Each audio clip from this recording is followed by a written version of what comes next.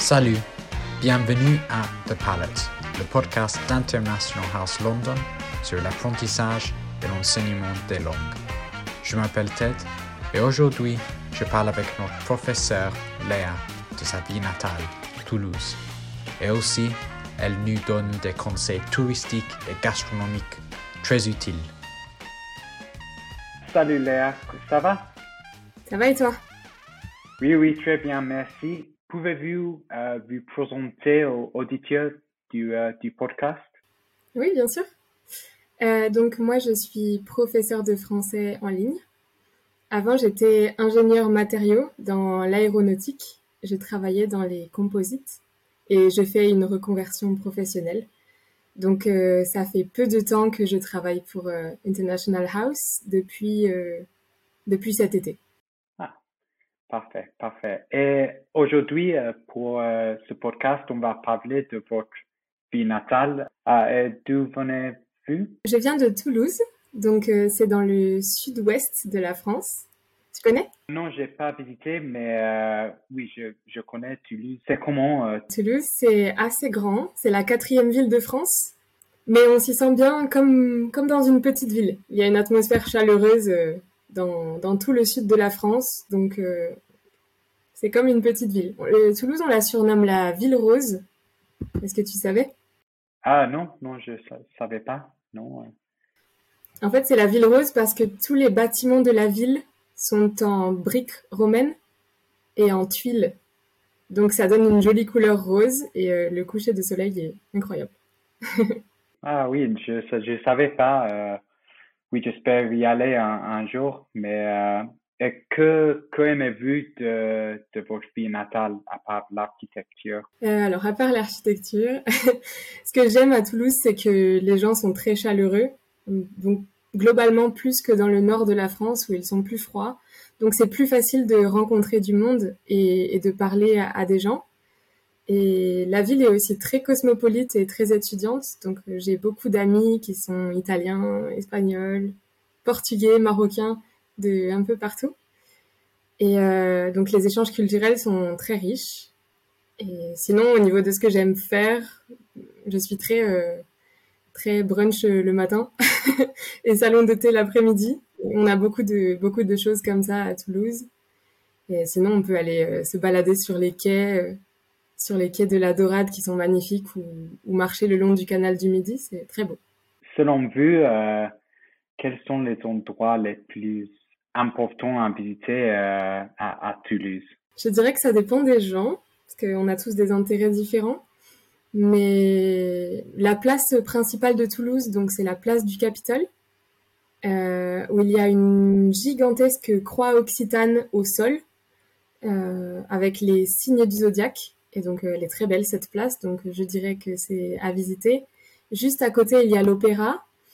Et c'est en plein centre-ville. Donc, il y a beaucoup de petites rues pour se balader, des églises, des vieux bâtiments. Et on a aussi les quais de la Dorade qui sont juste derrière où on peut marcher.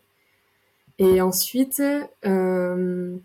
Toulouse est un peu le repère secret des danseurs de swing et des gens qui écoutent du jazz. Donc, il y a beaucoup de concerts en plein air. C'est très agréable, surtout l'été. Ah, donc Toulouse est assez bien connu pour le jazz. Ouais, le swing, surtout dans la danse. Donc, la danse comme le lindy hop, le blues, le rock, la danse à deux. À part le swing, le jazz, pourquoi Toulouse elle est connue? Il y a quelques plats typiques de la région, quelque chose qui définit Toulouse? Alors, au niveau de Toulouse, je dirais que dans le sud-ouest, en règle générale, on a une petite tradition qui est très connue, c'est les chocolatines. Est-ce que peut-être tu connais les pains au chocolat? Oui, je connais. Eh ben, chez nous, on les appelle les chocolatines. Donc, c'est la même chose, sauf que dans le sud-ouest, on les appelle autrement. Et donc, c'est une tradition chez nous d'appeler ça les chocolatines. Donc, si tu viens à Toulouse, tu dois goûter une chocolatine et non pas un pain au chocolat. Après, au niveau des plats salés, on a le Ah, cassoulet, donc on a Carcassonne qui est juste à côté, à 1 heure. Et il y a un château là-bas, c'est très connu, et c'est la région d'où vient le fameux cassoulet. Je dirais que le cassoulet, c'est assez connu. On a beaucoup de plats à base de canard aussi, dans le sud-ouest. Les confits de canard et magrets de canard, tout à base de canard. alors on mange bien à Toulouse. Très bien, très très bien.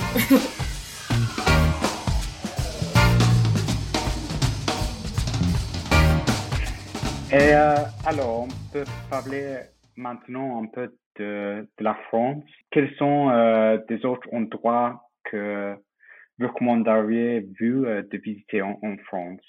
C'est difficile à dire parce que il y a énormément d'endroits en France à visiter. Moi, j'ai de la famille en Normandie, donc je peux peut-être vous aiguiller en Normandie et en Bretagne. C'est donc dans le nord-ouest de la France. Donc là-bas, à visiter, il y a beaucoup d'endroits, dont le port de Honfleur, qui est très connu pour les artistes et pour la lumière, qui est très jolie et très poétique. Il y a le Mont Saint-Michel, qui est aussi assez touristique, donc un peu connu. Il y a les falaises d'Étretat et chez nos voisins bretons, la côte de Granit Rose, qui est juste magnifique avec les falaises et on peut y aller marcher. Donc ça, c'est pour la Bretagne. C'est assez facile d'y aller en train depuis Paris. Donc pour ceux qui viennent visiter Paris, c'est facile. Et après, plutôt vers chez moi, il y a la région des Pyrénées, qui est vraiment magnifique avec toutes ces montagnes. C'est donc la chaîne de montagnes qui est entre la France et l'Espagne.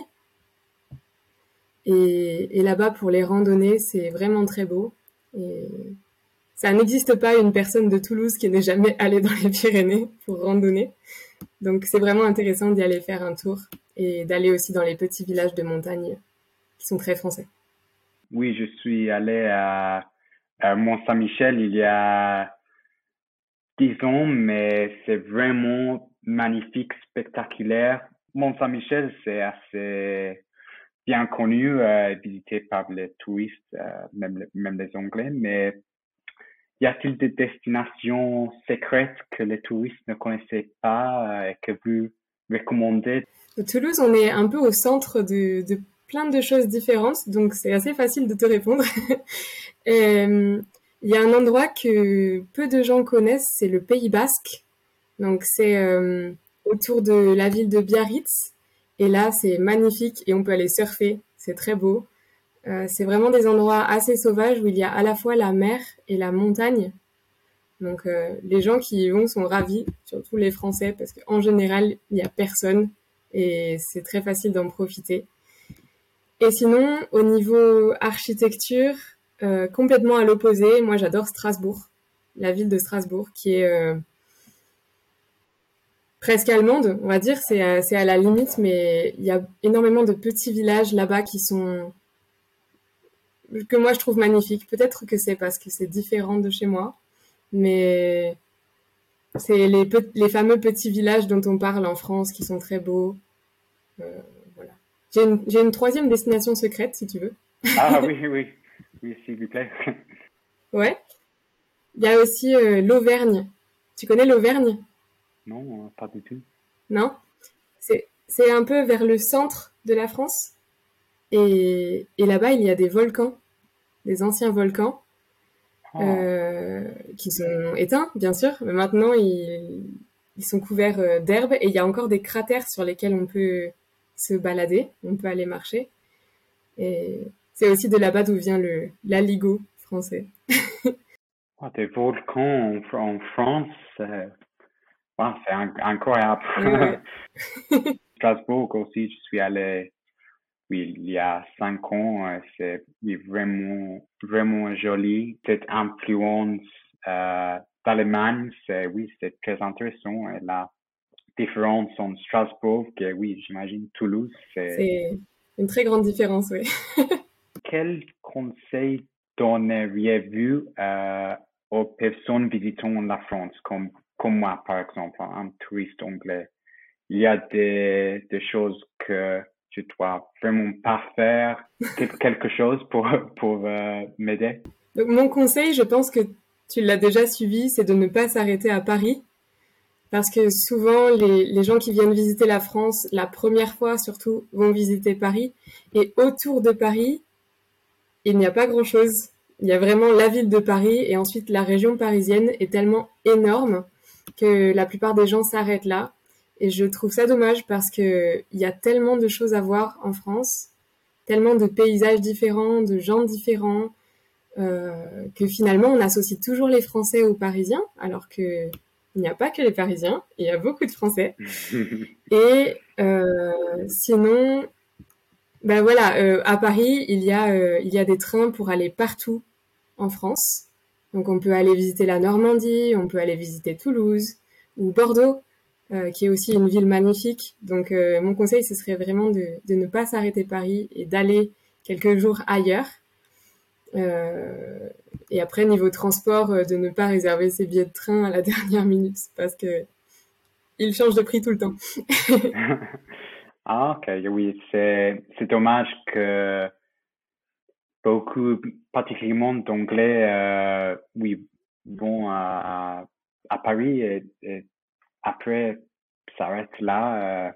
Pour nous, oui, goûter la gastronomie locale est toujours très important en vacances en France.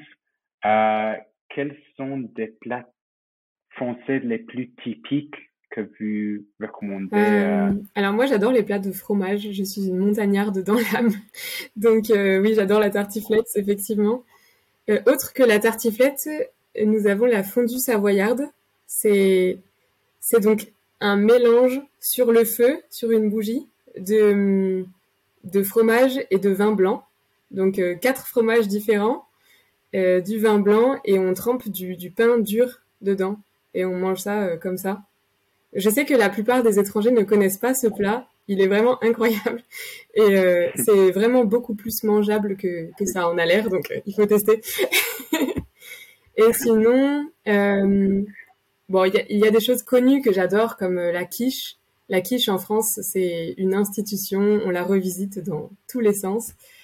Et la baguette, bien sûr, le pain, en règle générale, on en fait beaucoup de choses. Et par contre, concernant les escargots, c'est une légende. Il y a beaucoup plus d'étrangers que de Français qui ont testé les escargots. Moi, j'en ai jamais mangé. Je sais pas si c'est bon ou pas. Il y a cette stéréotype de la cuisine française, les escargots et tout ça, mais en réalité, oui, peu de Français les mangent. Après avoir parlé de cette nourriture délicieuse, vraiment, j'ai faim. Et oui, j'espère retourner à la France très bientôt pour visiter oui, tous ces endroits incroyables. Alors oui, merci encore une fois, Léa, pour ton et pour les conseils. Vous avez aimé ce podcast? N'oubliez pas de vous abonner à The Palette sur Spotify et de nous laisser une note.